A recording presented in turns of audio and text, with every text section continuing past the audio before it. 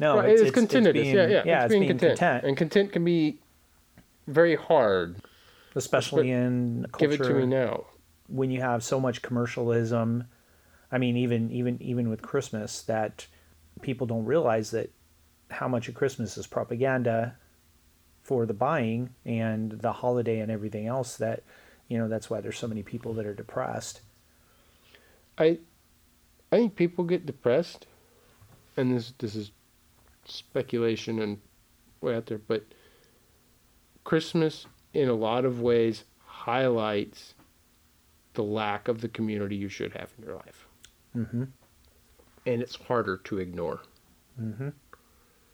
Because you're actively shoving in buying people gifts to make up for the time you didn't spend with them. You're buying them gifts to make it feel like you're still connected to people.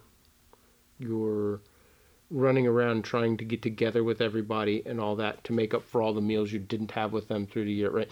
In a lot of ways, Christmas has become that. And you have to use even higher numbing agents at some point to not see it. And I think that's why people get depressed. Yeah, we're drunk. Well, it's another numbing agent, right? They've added it in, right? Yeah.